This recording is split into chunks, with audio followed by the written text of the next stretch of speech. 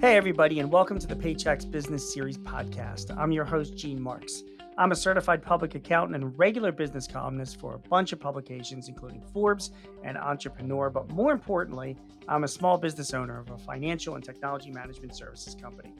I've teamed up with Paychex, the leading provider of human resources, payroll, benefits, and insurance services, to bring you real-life advice from real-life business owners and industry experts.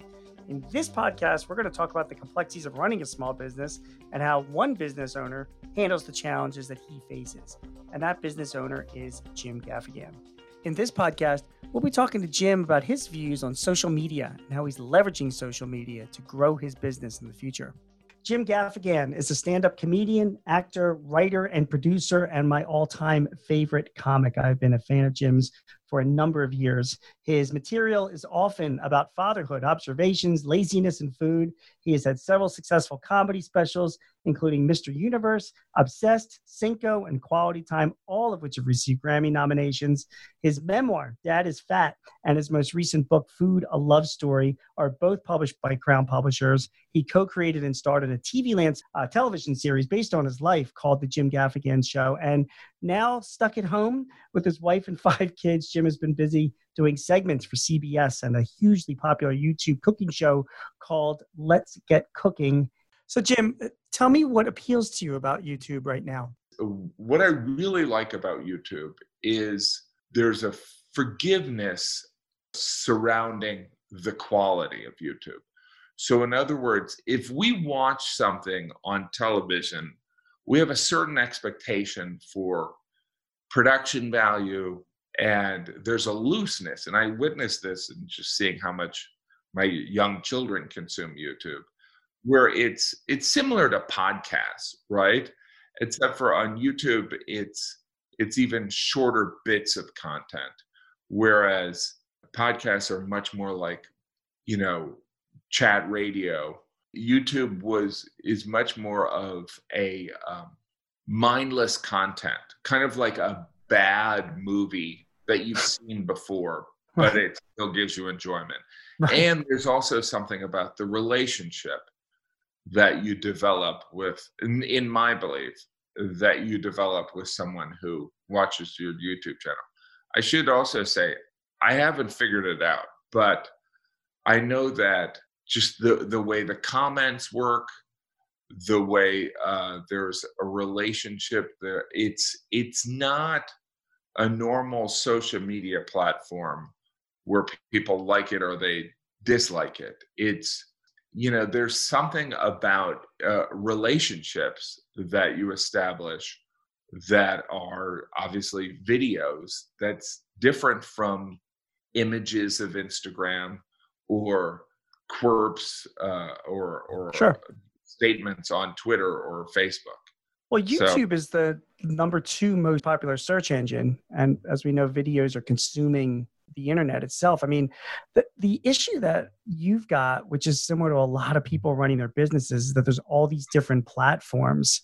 And you've got some people that are on YouTube all the time, like your kids probably, and you've got other people that are on Instagram or Snapchat or Twitter. How do you figure out how to divide your time without limiting your audience? Well, I focus on I'm driving people to come see me live, right? And so it's not just a monetary gain; it's a better experience when people are aware of your sensibility, particularly for stand-up. So let me go off on a tangent. Like there are people, there's fame, and then there's like-mindedness. So fame is where, I don't mean anything negative by this. Pauly Shore is famous. People would go and see him do stand-up out of curiosity, but they wouldn't know what kind of stand-up he might do. They might have an idea because of his movies. But like-mindedness is you've established a conversation with people. So through social media, I can establish my point of view, my comedic point of view, an understanding which is going to influence expectations. So people know the type of comedy I'm going to do. And that's not to say that there aren't, I'm not going to challenge people, but it's going to be, people understand my sensibility. Then the shows are even easier. And I'm not looking for easy. I'm looking for, the more fun I'm having, the more creatively fulfilled I am, which feeds my creativity. So in other words, if I'm in front of an audience that gets me, that understands that I obviously love my wife and children, but parenting is hard, then they're going to give me a pass on maybe some darker statement Right. about parenting, or some level of irreverence around enthusiasm for parenting, because we've established that relationship. Your stand-up business, your livelihood for the most part, it blows up. You don't know when you're going to get back to it. So now you're gravitating more online. I'm curious to see what's changing for you. What are you learning about online? I'm going to throw a bunch of questions on the same topic. Are you going to focus on any one specific platform? Are you going to maybe invest more? Are you going to bring people on to help you have a better direction as to where you should be spending your money and your time? What are your thoughts about online, given what's happened to your live business as it is right now? What are your plans? Well, I think that I am going to focus on, creative fulfillment is a really important thing too. So what is the platform that can provide creative fulfillment and be sustainable? The podcast thing is flooded. I think and I'm talking about comedians. Yeah, It's flooded with comedians. it People is. have those relationships. I also think that, I personally think that for stand-ups, a podcast almost reveals too much. I think some of Yep. the mystery's gone. Yep. I do think these YouTube videos, whether it be Let's Get Cooking, or, I started this new one, the Mike and Pat Show, where it is, again, it's imperfect production, Yeah. but it is entertainment, because no matter what happens with the pandemic or the social unrest, we need to, we have, essentially, we're all a captive audience. And we also, we need to understand and educate ourselves, but we also need a break from it.